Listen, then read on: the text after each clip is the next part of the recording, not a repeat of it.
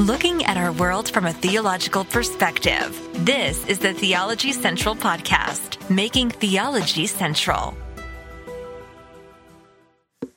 Good afternoon, everyone. It is Friday, July the 15th, 2022. It is currently 3:07 p.m. Central Time, and I'm coming to you live from Abilene, Texas, where all I want to do right now is go, no. Okay? All I can do right now is express irritation, frustration, aggravation, because it's Friday.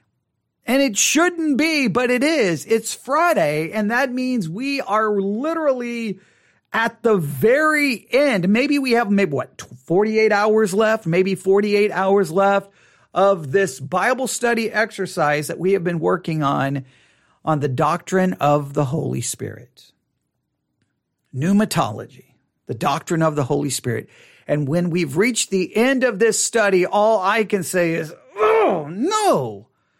Frustration, irritation, aggravation, disappointment, discouragement, disillusionment, depression, deconstruction. I don't know. What other words can I add? I don't know if you feel the same way. I think those who've been through the entire study, maybe they feel the same way. A little bit of disappointment, a little bit of frustration. And because I think everyone is probably saying, well, that didn't go the direction I thought it was going to go. That's not the typical study of the Holy Spirit that I'm used to. I understand that. And I'm a little frustrated by it as well. But to be honest with you, I'm frustrated with the entire subject anyway, and I've been frustrated with the subject for a very long time. I don't know. Do you ever get to the end of a Bible study where you're seriously working on something, and when you get to the end, you just like, ugh. You just want to start throwing your notebooks. You just want to start throwing things across. Okay, maybe I'm the only one, but I get there sometimes, and I get frustrated. I get frustrated that you can spend hours and hours and hours and hours trying to teach and answer all the questions. And when, no matter how much work you put in, no matter how much study you put in, no matter how many books you read, sermons you listen to, how many classes you take, how many college degrees, seminary degrees, Bible college degrees, Bible degrees you may have, all you can do is when you get to the end, and after all, no matter how many degrees and how many studies you've done, you still will get to the end and someone will be like, disagree, don't agree with there, disagree with there, still disagree with you on this, don't agree with you. And you're just like, okay, gotcha, understand. Glad we spent 17 hours working on it. So you didn't change anyone's mind and everyone still disagrees. It's just frustrating. And this study has been frustrating because I felt like I've had to spend most of my time saying what I don't think the Holy Spirit is doing, because I get so tired of all the claims of what he supposedly is doing that clearly contradicts the reality that everyone should be able to see. Look, here's the thing. You would think, I know this is crazy. All right. You would think that Christians, you would think, maybe this is where all my frustrations begin. You would think that Christians could agree on what is real, right? Don't you think so? Someone else is talking in the chat about that the topic is definitely difficult. It is. But you would think, maybe this is my starting point, and maybe this is where everything went wrong. My starting point is that all Christians should look at the world around them and go, there, and we can agree on the following realities, right? We can agree on the following realities that obviously the Holy Spirit's not leading us into all truth, because if he's leading us into all truth, we would agree on truth, but we can't agree on anything. And there's thousands of different denominations with all kinds of different doctrinal claims and confessions and creeds and everything else that we don't agree on. So he can't be leading us into all truth. And if he's leading us into all truth, then whatever conclusion I come to would be infallible, because I came to the conclusion about that truth truth from the Holy Spirit leading me to it. So then all of my conclusions would be infallible. You think that this would just be like every Christian would be like, well, yeah, that's a reasonable perspective, right? I mean, if the Holy Spirit's leading me into truth, then everything I believe is true. I think I got from the Holy Spirit, therefore it's infallible, therefore I can't be wrong. But that Christian over there came to a different conclusion, saying that they were led by the Holy Spirit. So not all of us can be led by the Holy Spirit. So how do we determine who's led by the Holy Spirit? And if he's leading us all, shouldn't we all come to the same conclusion? You think everyone should be able to realize, okay, there's a problem here. There's a problem. There's a problem here. But it doesn't matter. You can point that out 50 different ways. And people say, nope, I still believe the Holy Spirit's leading us into truth. He's still guiding us. Well, okay, well, congratulations. Your conclusion, I guess, is infallible. And so then when you say, well, I believe the Holy Spirit led me to my conclusion, is not mine infallible? You never really get a decent reply from that, right? Because it would be like, well, if he led me, then I'm right. So it just, at some point, you think everyone would be able to agree, this doesn't make any sense. You think Christians would be able to agree that clearly we do not possess some supernatural power to quote unquote live a godly life, because if we were receiving supernatural power, then we should be able to be sinless. And since no one can be sinless, that means there's a limit to supposedly what power we claim to have. Clearly there's a problem. Clearly the old nature still exists. Like you can just go through different things, but as we see in the charismatic world, doesn't matter how many people die, doesn't matter how many people get sick, they still will believe healing is guaranteed in the atonement. So when Christians can't agree on reality, then there's no hope of agreeing on quote unquote the supernatural, the theological, the biblical, the spiritual. If we can't even agree on what's actually real in front of us, then how are we ever going to enter into the world of the spiritual, the theological, when we can't even agree on what's right in front of us? When you're a charismatic church telling everyone God guarantees healing in the atonement for now, but yet people in your church get sick and die, and they don't get resurrected, and they didn't get healed from the disease that killed them, you think that they would be like, I don't think this works. I think that our theology is wrong. But no, just continue. Oh, I believe that God gives me the power to overcome sin. Well, how come everyone in your church is still sinning? How come you're still sinning? Like, if you can't acknowledge the reality in front of you,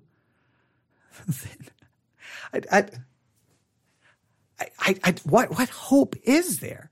Like, do you see how discouraging that is? I'm just so frustrated by. And again, if the Holy Spirit's leading us into all truth, you think the least we could do is agree on, I don't know, the doctrine of the Holy Spirit? We don't even agree on the very doctrine of the very person who's supposed to be leading us into all truth. Isn't that ironic? So what do I want to do on this Friday afternoon? To be honest, I don't know what I want to do, because I feel like I need to do something, right? I mean, we're running out of time. What do we want? What do I want to do? What can I do? I don't know. On some ways, I feel like no matter what I do, it doesn't matter. People who disagree with me are going to continue to disagree with me. Doesn't matter. They'll think they're right. They'll think they're right because they think the Holy Spirit led them to that conclusion. So therefore, there's no way for me to ever try to convince them that they're wrong, because the Holy Spirit led them to that conclusion. Then they hold to an infallible conclusion. So therefore, there's no point in arguing or debating. It's an absolute waste of time. So what can we do?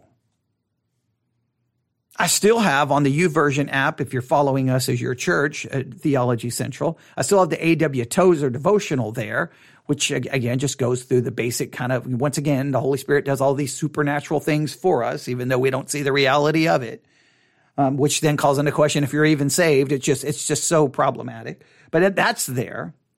Clearly the curriculum is still there. So I guess this is what I'm going to do for the next, I don't even know how long this is going to take. I'm going to pull up the curriculum and go to the last session, which is the session for this week. And we're just going to work through it.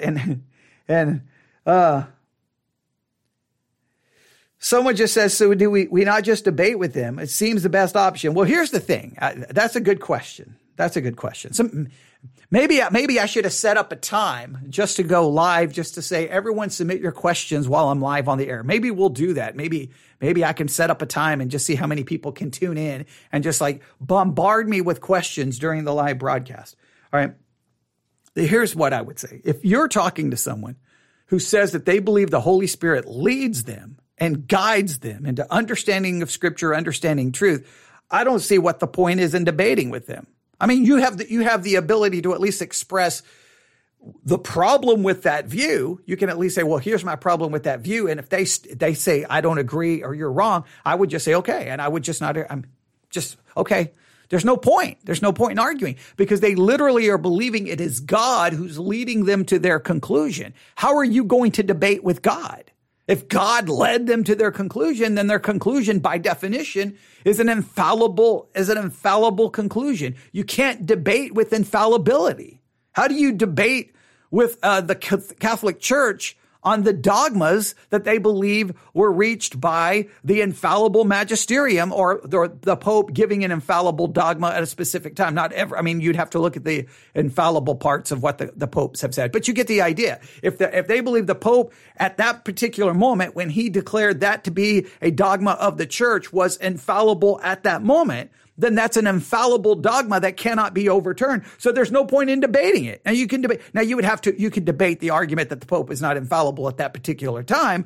But the point is there's just no point. If someone believes that the Holy Spirit's leading him to a conclusion, you arguing, you're not the Holy Spirit. You're not God. So you're going to lose the argument every single time because why would they listen to you when supposedly God led them to that conclusion? That's how come what I always try to say to people who start arguing with me is like, okay, well, Holy Spirit led me to my conclusion. And that usually ends the discussion because what are they going to say? If you can claim the Holy Spirit led you to your conclusion, I'll tell you the Holy Spirit led me to my conclusion. So therefore my conclusion is infallible as your conclusion. Now what you think they would say, well, that wouldn't work. Because we both could not come to an infallible conclusion that contradicts the other. You would think, but it doesn't matter. You would think charismatics who constantly believe the Holy Spirit's giving them revelation and information, and constantly it's proven to be fraudulent, wrong, or they contradict it 2 years later, you think that would cause a problem. Again, the whole issue is Christians can't seem to see a reality that is right in front of them. But it's a good question. But I don't have an answer. So this is what we're going to do. I'm going to open up the curriculum. Oh, no. Okay, isn't this ironic? All right. Okay, not to quote the famous song, but okay. Session 6, the last session on this entire subject for the curriculum. If you need access to the curriculum for everything we're going to be doing in the future, email me newsif@yahoo.com. Simply say you want the curriculum. I'll send you the link. It's free. We won't go through all of that.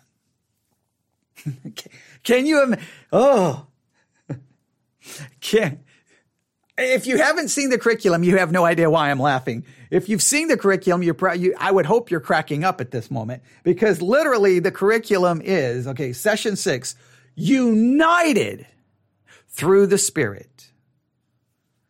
The Spirit is what brings unity to the body of Christ. And let me tell you, it's done a wonderful job. 2,000 years of church history, Christians indwelt with the Holy Spirit, and it's produced so much unity. Right? Okay. But we're going to see if they have some explanation for why there's so much disunity. So I'll say this. Let me ask you this question. When we speak of the unity of Christians through the Holy Spirit, are we speaking of a positional unity or a practical unity? And if we're speaking of a positional unity, does it even mean anything? And if we're talking about a practical unity, why are there thousands? There's disagreement even on the number of how many different Protestant groups there are out there believing completely different things. So clearly it can't be a practical unity. And if the Holy Spirit is supposed to bring unity, but it doesn't produce a practical unity, I don't know. Would that be a good time to raise my hand and go, I'm confused? I think so. All right. Now I'm going to have to make a joke here. So for those who are easily offended, I'm sorry.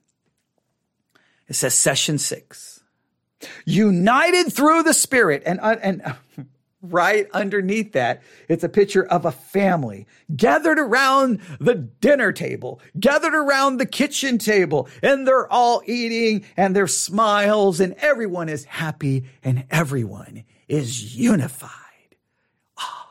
And the first thing that comes to my mind, I think the only time Christians are ever unified is when they're sitting around shoving food down their throats, because they're definitely not unified when they're sitting around with an open Bible. I know that probably wasn't even a joke. That was probably kind of harsh. But I do think the only time Christians are unified is when they're sitting around shoving food down their throats. You sit down and open up the Bible and disunity ensues. So it's just funny that they have a picture, not of Christians sitting around holding a Bible. They have a picture of a family sitting around eating food. I just find that humorous, right? You get Christians together and say, hey, let's work on an outline of this chapter. Disagreement. Hey, let's do a Bible study. Disagreement. Hey, let's preach a disagreement. But hey, let's sit around and eat some food. Amen. We're having good Christian fellowship. Yeah, you know what? Because we have food in common far more than we have the Word of God in common. Ooh, I'm getting myself in trouble. I'm getting myself in trouble today. I probably should just stop. I probably should just stop today. That's probably what I should do. I probably should stop. Because I'm just going to make everyone mad by the end of this study. All right, here we go. Question 1, right underneath that photograph. What is the glue that holds your family or circle of friends together? What is the glue? What is the thing that holds your friendship together? What is the glue that holds family and friends together? What is that glue? I wonder, what is that glue? What is that glue? We could probably have an interesting discussion about that. What is that glue? I don't even know if we would agree on what the glue is that holds family and friends together. I doubt we could even agree on that. We won't answer it. We'll just skip it. Let's go down. The point. The Holy Spirit brings us together as one church. Oh boy. Oh, I'm going to have a field day on this one. This one is going to get me, we're going to lose 5,000 subscribers today. We are. I'm just going to offend everyone. I'm just going to tell you, if you're going to be easily offended, you probably should just leave now, because I am just going to have so many problems here. All right. First of all, when you say that point, the Holy Spirit brings us together as one church. Let me see how this works. The Holy Spirit brings us together as one church, made up of thousands of different denominations who can't agree on anything. The Holy Spirit brings us together as one church that will split at the drop of a hat. The Holy Spirit brings us together as one church, but people will leave as soon as they get offended, upset, irritated, or don't like the way things are going. But we're one church. The Holy Spirit brings us together as one. One what? One church? Oh, it's the invisible spiritual church. Oh, so we're one. You know why we can maintain that oneness in the invisible spiritual church? Because we never see each other. We're never around each other. It never meets. There's never any meetings. There's never any sermons, because it's the invisible, just we're part of some invisible spiritual body where we never come in contact with each other. But the minute we come in contact with each other, there's disunity. There is problems. There's church splits, there's fighting, there's arguments, there's divisions, there's schisms. So, I mean, do you brag about the Holy Spirit brings us together as one church when the church is not really one in any meaningful way? Oh, it may be meaningful in some spiritual way, which is great, but it doesn't have any practical ramifications on anything we do on this earth. Unless you try. And typically any attempts to be one on earth means, you know what it means. You throw out doctrine and theology. Because if you have doctrine and theology, it always divides. Oh boy, here's the passage. I knew this had to come in somewhere. 1 Corinthians chapter 12. So the Holy Spirit brings us together as one church. 1 Corinthians chapter 12.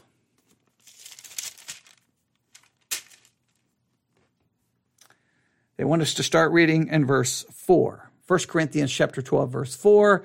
Now there are diversities of gifts, but the same Spirit. There are differences of administrations, but the same Lord. There are diversities of operations, which is the same God, which worketh all in all. But the manifestation of the Spirit is given to every man to profit withal. For to one is given by the Spirit the word of wisdom, to another the word of knowledge by the same Spirit. To another, faith by the same Spirit. To another, the gifts of healing by the same Spirit. To another, the working of miracles. To another, prophecy. To another, the discerning of spirits. To another, diverse kinds of tongues. To another, the interpretation of tongues. But all these worketh that one and the self same Spirit, dividing to every man severally as he will. For as the body, okay, now I'll stop right here. We'll stop right in verse 11. Now, let's just remember, that's talking of the Spirit, giving out and dispersing different gifts to different people in different situations, but he's doing so according to his will. Doesn't mean that those gifts and powers and abilities are operational today, because once I believe the Bible was concluded and the apostolic age ends, clearly those gifts and abilities ended, because if they were still active today, it wouldn't be all over the news every day, because we'd be seeing these supernatural things occurring, which we clearly do not. But again, Christians can't agree on that reality, because as soon as you say that, say, well, I know of someone who was 7 miles under the ocean with no cameras and no phones who was healed of this. And you're like, okay, well, can I get their medical records? Can I get any? Nope, no, I have no proof to verify anything, but it occurred. So you should just believe in miracles because I have a story. Well, I'm sorry. Now, it doesn't work that way for me. Doesn't work that way, because obviously these are not happening all the time like everyone wants to claim. All right. So I believe many of these gifts mentioned obviously have ceased. I mean, just facts would have to tell you that. All right. But here we go. Verse 12. For as the body is one and hath many members, and all the members of that body, all of that, okay, let me read this again. For as the body is one and hath many members, and all the members of that one body, being many, are one body, so also is Christ. For why by one Spirit we are all baptized into one body, whether we be Jew or Gentile, whether we be bond or free, and have been all made to drink into one Spirit. For the body is not one member, but many. Now, the key verse, I'm assuming, will be possibly verse 13. For by one Spirit we're all baptized into one body. Now, here are the different ways of interpreting that. Some, I can just go through some of the different schools that I attended. I attended one school who believes, no, this is just referencing water baptism, even though it's saying the Spirit. It's through that it's through water baptism that we enter into a local congregation. And this is referring that we all become one in a local congregation. Others like, no, this is Spirit baptism, where we all become a part of the universal or invisible bride of Christ. And that's how we're one. See, we can't be one in our everyday practical life because the church is so divided, but we can say that we're one there. So then in this case, the unity is I hate to say it, it's a theoretical idea that, hey, because you're a Christian and I'm a Christian, we've all been baptized into one invisible universal body. But that unity doesn't have any practical implications, right? You can believe completely different than I can believe. We have no unity in belief. We have no unity in doctrine. We have no unity in nothing. But there's this theoretical unity that we all have because we're in the body of Christ. And some Christians think, well, that's great. That's wonderful. We have this great unity. But what does that unity mean if it doesn't mean anything in any practical, meaningful way? We're still not one church. We're still not one body. as far as practice is concerned, thousands and thousands of different denominations who can't agree on anything. So you either go with it, this is somehow a symbolic way of referring to we're going to be into one congregation, that each individual congregation, that's what we're baptized into, and that's the one body that it's referencing. But even the individual congregations fall apart and split all the time. So how much unity is actually there in them as well? Let's see what they do with this, all right?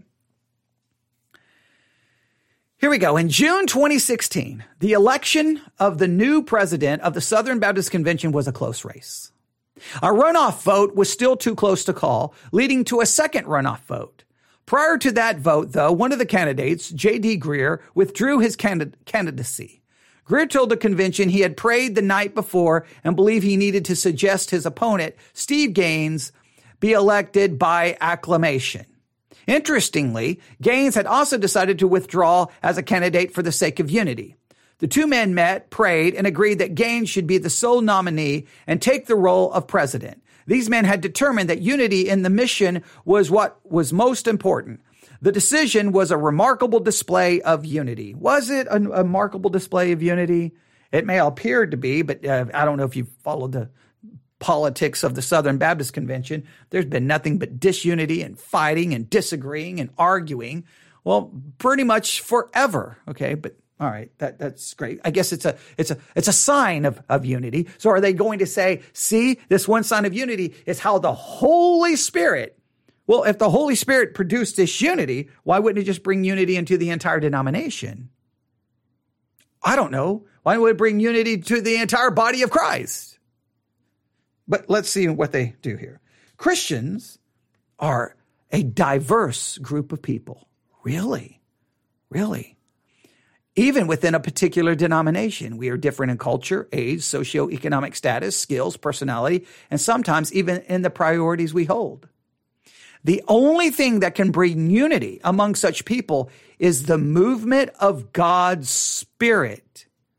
He gives us a common faith and a common mission. Here we go. We're right back to the concept that it's the Holy Spirit that brings us together. Now they're talking in a practical way. See, they've left the theoretical way. No, this is a practical way. It's the Holy Spirit gives us common faith, common mission. Is that the way it works? Remember, we have 2,000 years of church history. We have 2,000 years of church history that would scream, disunity, disunity, disunity, arguing, fighting, church split, new denomination. One denomination splits into it. What's going on right now with the Methodists? I mean, what in the world is that all about? Like, I don't even know. We're going to have one Methodist, but we're going to have all these different Methodist groups. It's chaos. The Southern Baptist Convention is always fighting and arguing about something, and always the threat that someone's going to break away. And then you can even go back to the early 1900s where you had the quote unquote, the fundamentalists breaking away from what they felt was the liberal Southern Baptists. And you had different groups break away. I mean, it's just an entire history of arguing and fighting and disagreeing.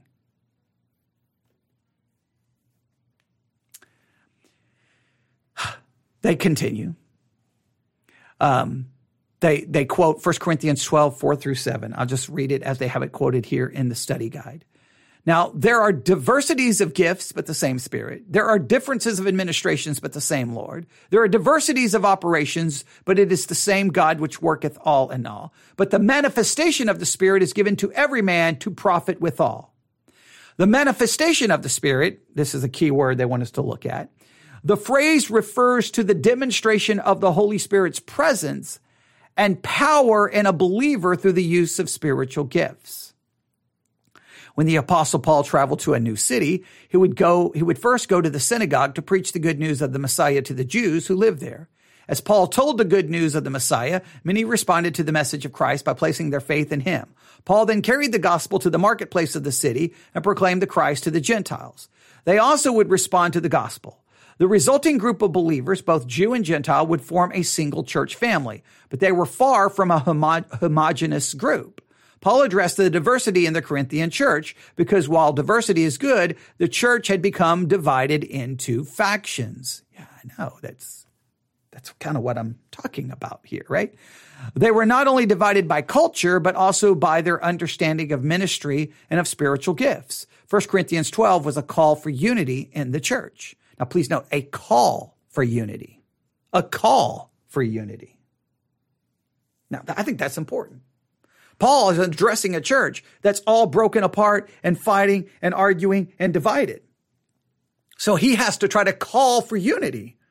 Well, that would seem to imply that the Holy Spirit doesn't just immediately bring about the unity, because 2,000 years of church history would say that's not the case. So is it the Holy Spirit that brings us together, or is it a constant fighting and trying to get people to be unified when it's a rarity more than it is a normal? Like on one hand, the Holy Spirit does it. On the other hand, Paul has to plead with them to be unified. Some people say, with the Holy Spirit, but we have to go along with the Holy Spirit. And once again, if it's the Holy Spirit, why can't the Holy Spirit go overcome our not wanting to accomplish, what would be better for the kingdom of God? But that's a whole different point here. Let's see where they continue to go here. Key words in this passage are diversities and differences. Paul discussed diversities of gifts, differences of administrations, and diversities of operations. The Holy Spirit is the one who equips, but he does not give the same gift to all believers. People will not be drawn to the same kind of ministries.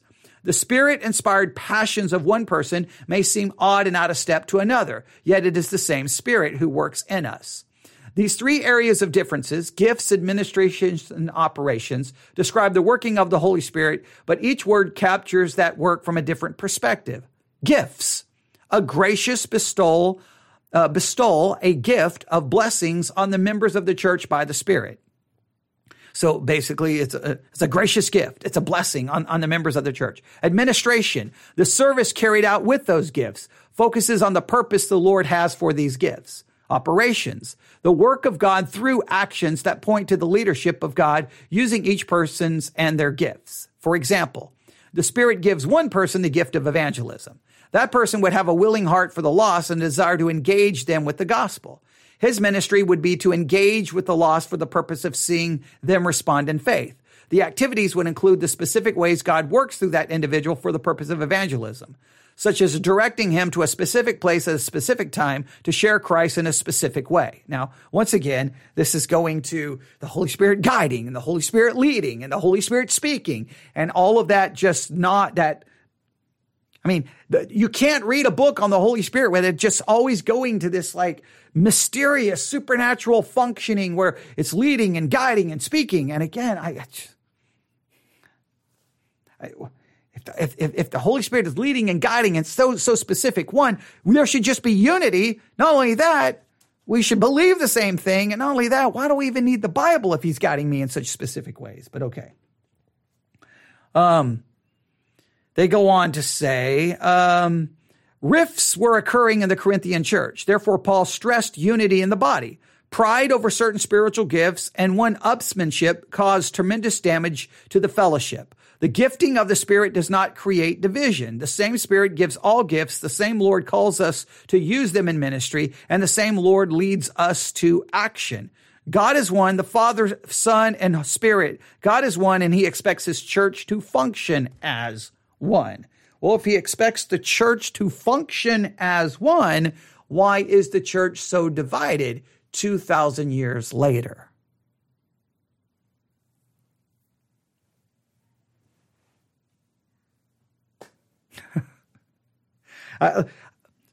Can we acknowledge the reality in front of us? Can we?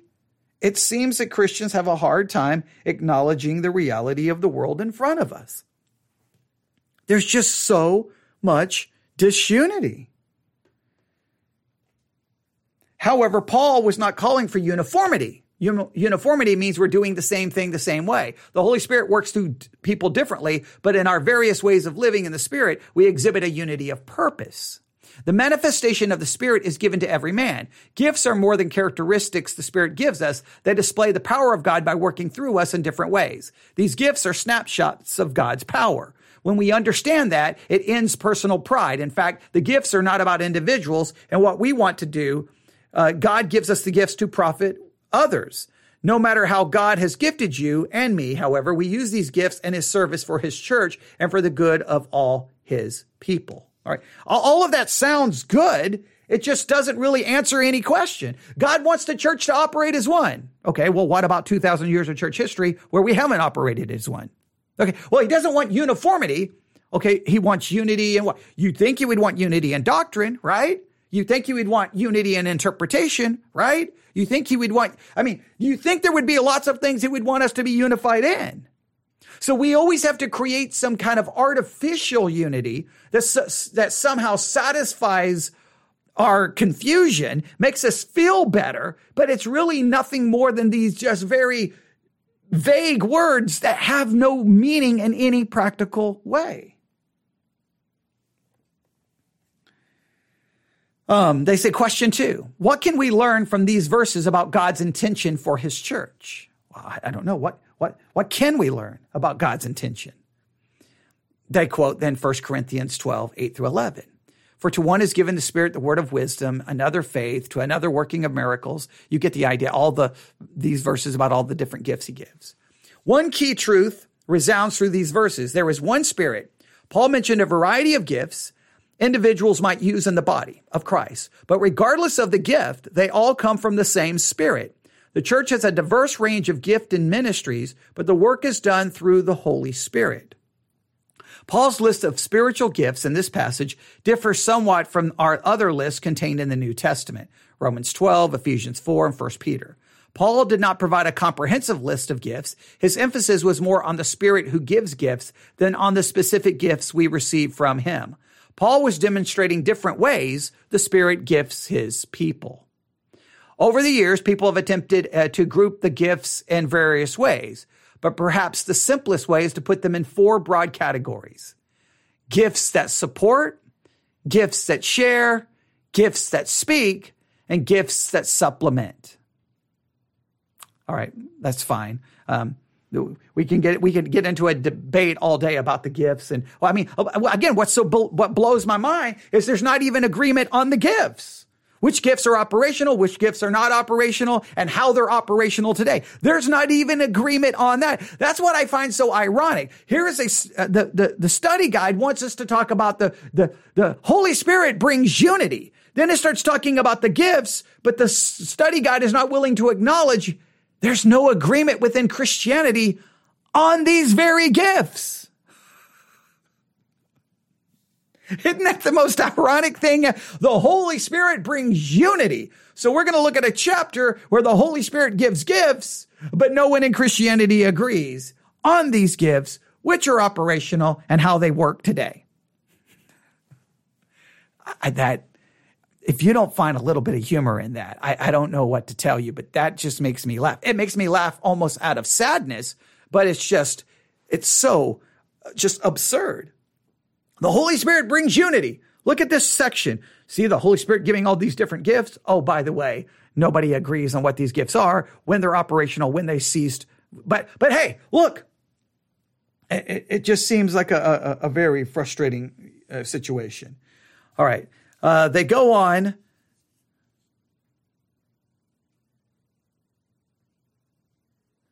Okay. They give some story, just random story. Okay. Then they do this. All right. 1 Corinthians 12 through 14. All right. Here we go. For as the body is one and hath many members, and all the members of that one body, being many, are one body, so also is Christ. For by one Spirit we're all baptized into one body, whether we be Jew or Gentile, whether we be bond or free, and have all been made to drink into one Spirit. For the body is not one member, but many. The key word they want us to look at here is baptized. The term refers to baptism in the Holy Spirit, by which every believer is incorporated into the body of Christ at the moment of salvation. Now make sure we understand. I went to at least one school who says that this is a reference to water baptism, which we enter into the local congregation. They're saying this is the Holy Spirit's baptism, where we are placed into the body of Christ, the moment of our salvation. So the moment of our salvation, this is the way it's typically taught. The minute you became a Christian, whether you ever join a local church, you're in the body of Christ. And therefore, we're unified because we're in the body of Christ. And this makes a lot of Christians feel like, see, then there's unity. Just make sure we understand what that means. That's a unity of just position. That's not a practical unity in any way, shape, or form, right? Because that universal invisible body, it doesn't meet, doesn't have a confession of faith. It doesn't have anything. It's just, well, when you become saved, you're in it. Now that's great. That's awesome because you can feel like, well, see, there's at least some kind of unity, but it's a unity in theory, not a unity in practice. And we have to acknowledge that. So they go on to say here, Paul used an analogy to illustrate his point, describing the church as Christ's body. He extended this analogy through the rest of the chapter, and in so doing, he gave us a strong visual picture of the unity of the church. Paul wrote that the human body is one and hath many members, hands, feet, eyes, a pancreas, all the different parts of the body, a lot of parts. All those parts are important to you. Your body can function with only one eye, but the loss creates new challenges. Even though you can't see your pancreas, trying to living without one, but you still only have one body. Your body is not a collection of random spare parts. All the parts add up to one body. You never talk about the different parts of your body as separate bodies. You always see your body as one. It is the same with the body of Christ. We are one spiritual body in Christ. There are many of us, but we are not a disconnected group of random individuals that just happen to be sitting together in the same building. We are one. Now again, so now it's going back to now the same building. So now, see, when we're in this church, see, we're all unified. We're all one. Are we really unified or one? Because again, people will walk out of your church just like that. They will leave your church just like that. They will divide your church just like that. So are we really one? Or is it just like, well, we appear to be one now? Or are you talking we're one when we're in the body of Christ, the invisible body of Christ? Are they referring to the body of Christ as the local congregation or the invisible? Well, the local congregation, well, that's just a local congregation. That's different than the local congregation across the town where there's not agreement. So what is this unity actually all about? You see where this is ending up again. Once again, we're talking about what we're trying to understand the reality versus what Christians constantly say. Let's see what they go on here. Our unity is not because of the similarity of the parts. The bricks in your house have a certain sense of uniformity because they are all pretty much the same size, same color. Uniformity, though, is not the same as unity. Unity comes from having a shared Lord and a shared purpose. Christ's body is more like an organic whole where essential parts function differently, but also independently. Some of the Corinthians were Jews and some were Greeks. Some of them were slaves, others were free. The church today is varied as they were. Believers today come in all shapes and sizes and ethnicities and with a variety of gifts and ministries, but we're all one in Christ. The church depends on the differences its members bring to the church. When I look at my church family, I see a rich gathering of individuals. Alan has a heart of deep compassion. Lim is a fairly new Christian who loves to contribute financially whatever he can to the ministry of the church. Tim is a detailed guy who can explain our church documents and knows when the microphone batteries need to be charged. Betty's home is always open. Chloe is a teenager with a ready smile and a warm hug. And them, I see different expressions of mercy, giving, administration, hospitality, and encouragement. Together, we are one church. The Holy Spirit is working through the many parts he has assembled as one body. Paul pictured the work of the Spirit to bring people together in two ways. Again, he's back to the local church. So is he referring to the body of Christ as the invisible thing? There we're unified, but he keeps now saying, no. The unity happens within the local congregation. Well, again, does it really happen in the local congregation?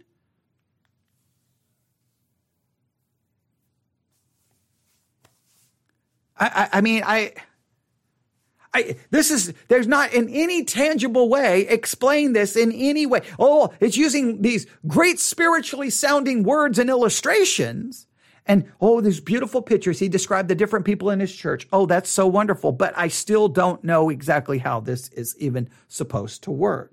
So it says, Paul pictured the work of the Spirit to bring people together in two ways. Number one, by one Spirit, we're all baptized. It seems likely that Paul used the picture of water baptism to remind us of a spiritual truth. Believers are united together because we're all immersed in Christ and his Holy Spirit. Together, we are surrounded by him, engulfed in him. Okay, so once again, I'm going to have to, I'm making sure I'm not missing any comments here. So, again, that's so vague. So, it seems like Paul uses the picture of water baptism to remind us of a spiritual truth. Believers are united because we're all immersed into Christ and his Holy Spirit. So so this is just a positional unity. This is not a practical one, right? So you're a Christian, I'm a Christian, we're unified because we're in Christ. Great. Now, what does that unity mean Monday, Tuesday, Wednesday, Thursday, Friday, Saturday, Sunday? Are we unified in belief? No. Are we unified in interpretation? No. Are we unified in churches? No. What are we unified in?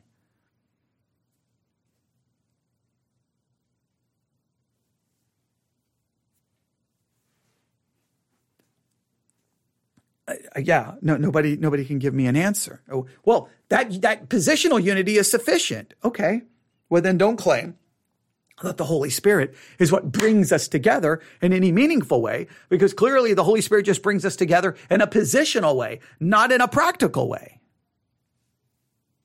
Then it goes on to say, so the first way is the Holy Spirit brings us together because we've been baptized. By one Spirit, we've been baptized. Number two, we've all been made to drink into one Spirit. We are immersed in the Holy Spirit, and we're also filled with him. We are in him, and he is in us. We share the same Spirit who works through us. So we're unified because we have the same Holy Spirit. All right. Again, this would just be a theoretical positional unity, would not be a practical one in any way, shape, or form.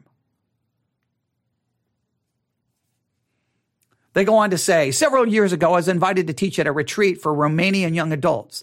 In so many ways, I was not like them. But during the retreat, I grew to love them dearly and feel a deep sense of connection with them. Unity among different kinds of people seems unrealistic, but the Holy Spirit works in us, binds our heart to each other, and gives us a common purpose and makes us one.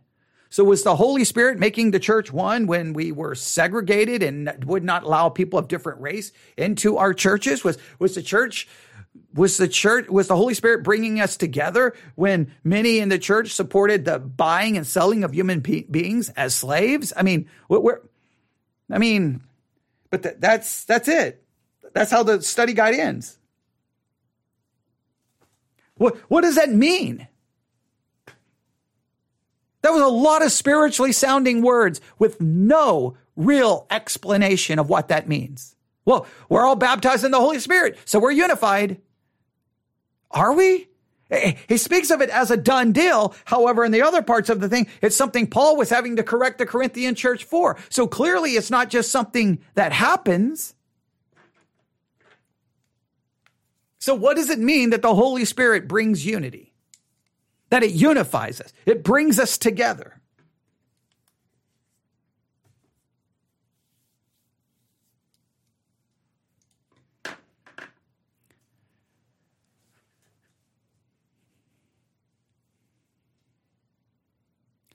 I 100% believe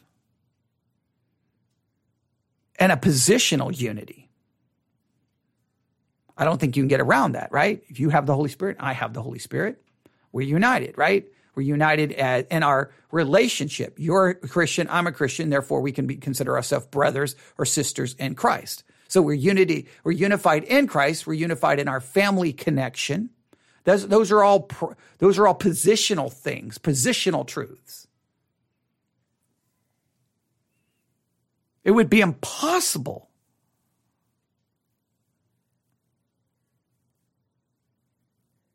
in fact, it would be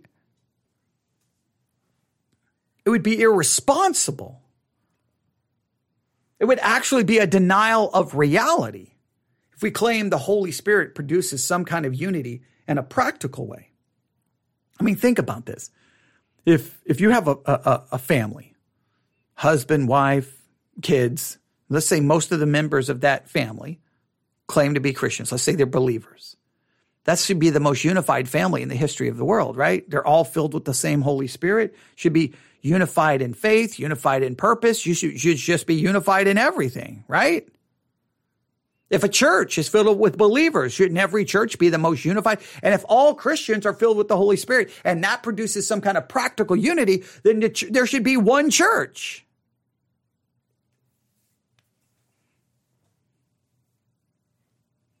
So once again, you see where we're going to end up with this Bible study.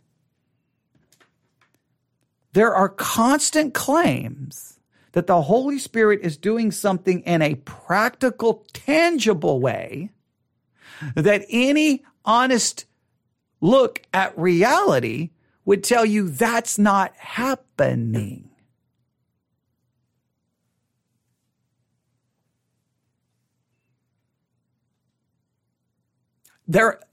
Even within Christianity, I don't know if you understand this. There are those who disagree with the idea of an invisible body, the invisible church, the quote unquote invisible bride of Christ. There are those who even disagree with that doctrine.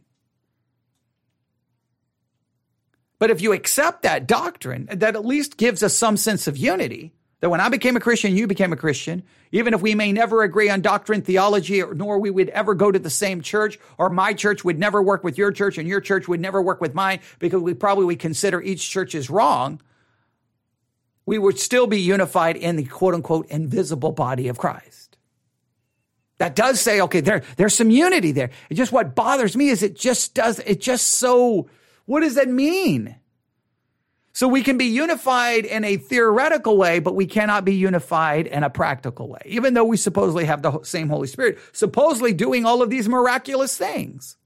Again, if the Holy Spirit's supposedly doing all these miraculous things in us, then we should be unified in truth.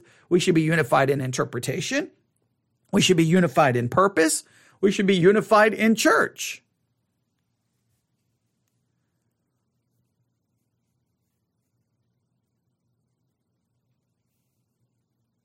Some Christians would argue, well, there's differences, but they see those differences as just, that's okay. It's okay that we have different, it doesn't matter if we have 1,000, 2,000. Some Christians are not bothered by all the different denominations, all the different interpretations. That doesn't bother them. They don't care. They don't see a problem with it.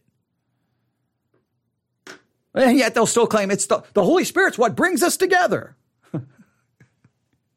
Okay. And even in that study guide, sometimes he seems to be referring to the invisible body, then sometimes he seems to be speaking of the local body. But the author didn't even bother to address the fact that, well, there's so much disunity and division in the body of Christ in a practical way. So what does it mean? Does the Holy Spirit bring unity? Positionally, yeah. I wish it did practically.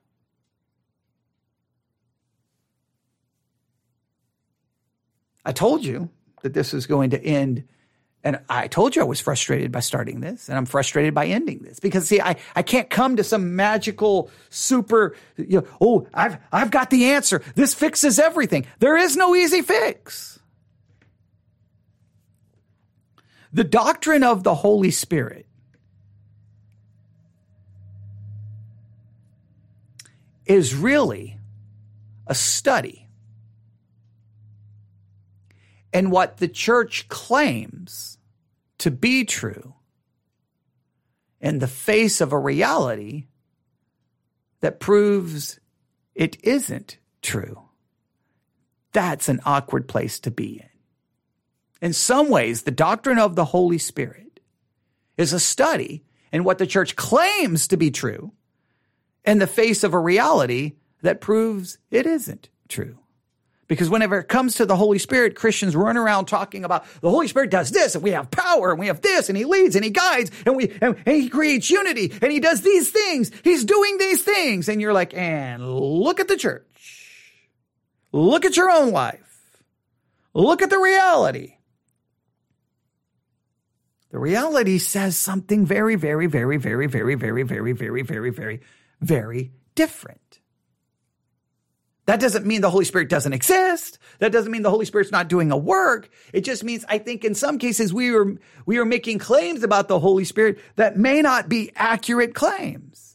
Or we don't even take into account what we are claiming when we make those claims. The Holy Spirit gives you the power to fulfill the law of God. Okay, well then why do Christians keep sinning? We should just be able to stop sinning. Well, I mean, he gives you the power. Then we have to start making all kinds of excuses. He leads us into all truth. But that means then every conclusion you come to is from God. Therefore, it's infallible. Well, no, that's not what I'm saying. Well, if he's leading us into all truth, how come we don't agree? Well, then we have to once again start trying to explain. We make the claim and then find ourselves trying to explain it away. Well, the Holy Spirit brings unity. Somehow. Whenever you make a claim and then finding yourself having to kind of backtrack and explain it away, then your claim is not as you've made a claim in a way that did not accurately describe the reality of what you're claiming, because you wouldn't have to backtrack. You wouldn't have to try to explain. No, I don't mean we can be sinless. I don't mean that the minute you start backtracking, meaning that means you're being confronted with the reality that even you know contradicts what you just said. That's weird that we have to study a doctrine and spend more time going, here's what the church claims. Here's the reality we face. The two are at conflict. No, I know I'm going to get some charismatic who emails me. We walk by faith and not by sight. Okay. You can walk by faith and not by sight, but sooner or later, the sight is clearly calling into question what you're claiming.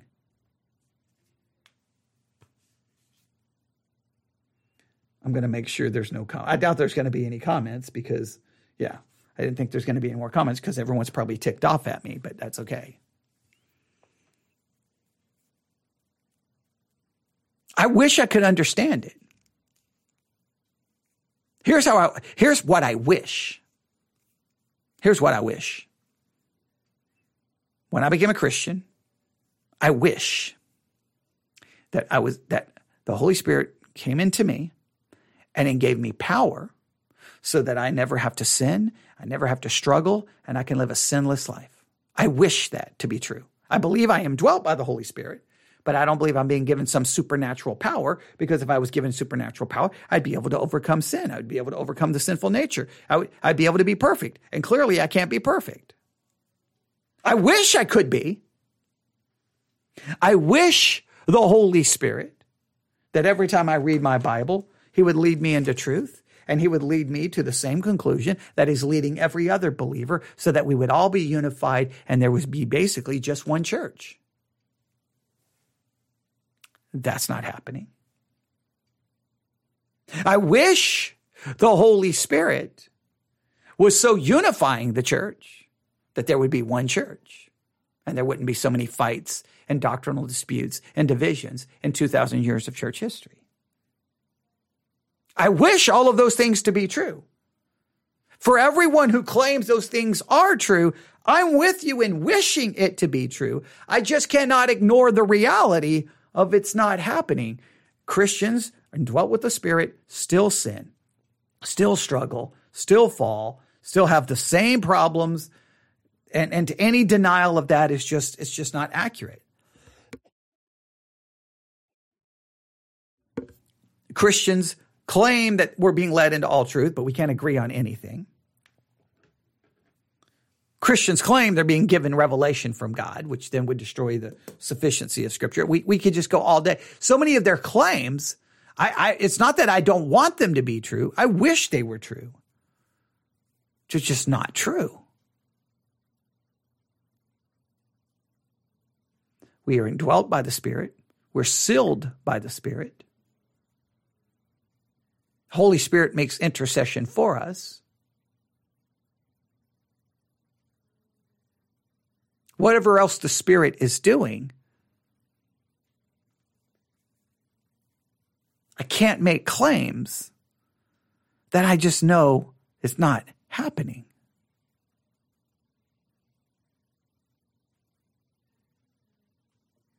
I don't know about you. The disunity. It has bothered me. It does bother me. And it will forever bother me. And somehow just saying that we all are a part of some invisible body, or in part of the invisible body of Christ, the invisible church, doesn't really satisfy my desire for unity. It doesn't.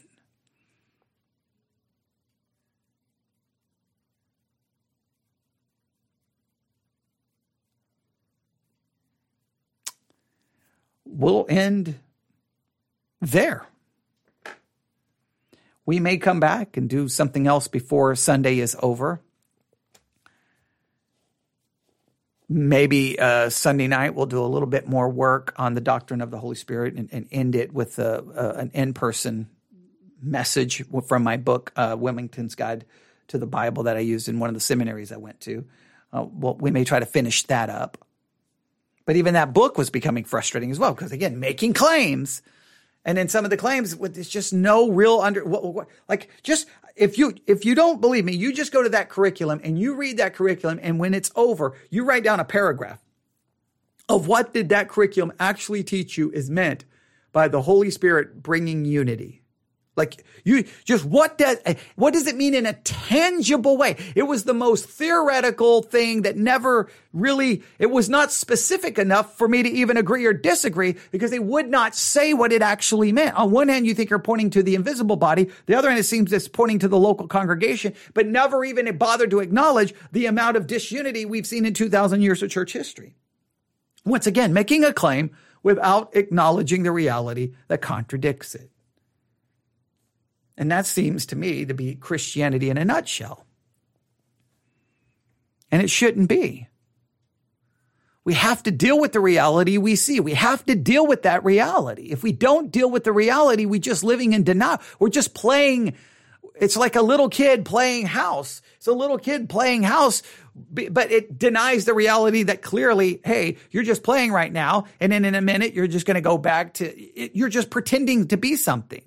Well, we're just pretending in many cases to be things that we're not, and say things and believe things that we know is not the way it actually is.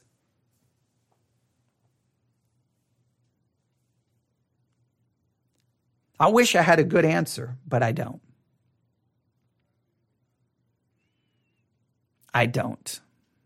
And that's really frustrating. I really wish I had a good answer, but I don't. All right, we'll stop right there. You can email me, newsif@yahoo.com, newsif@yahoo.com. We've got, about 48 hours left maybe for this study. And then we'll have to bring this all to a conclusion with a lot of unanswered questions. And I know there's going to be lots of disagreement. And look, if you want to believe the Holy Spirit's doing all of these things, by all means, go believe it. You can believe all day that he's doing all these things. Maybe one day, though, you'll stop and look around going, man, something's wrong with my claim versus all the reality that I am starting to actually have to acknowledge. And maybe you'll even acknowledge the lack of the reality of what you claim in your own life.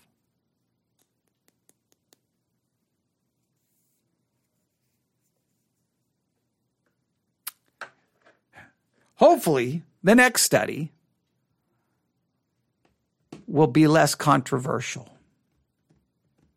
Maybe. Not saying we're done with this subject forever, just saying for this Bible study exercise, we have to bring this to a conclusion. So newsif@yahoo.com. Thanks for listening. Everyone have a great day. God bless.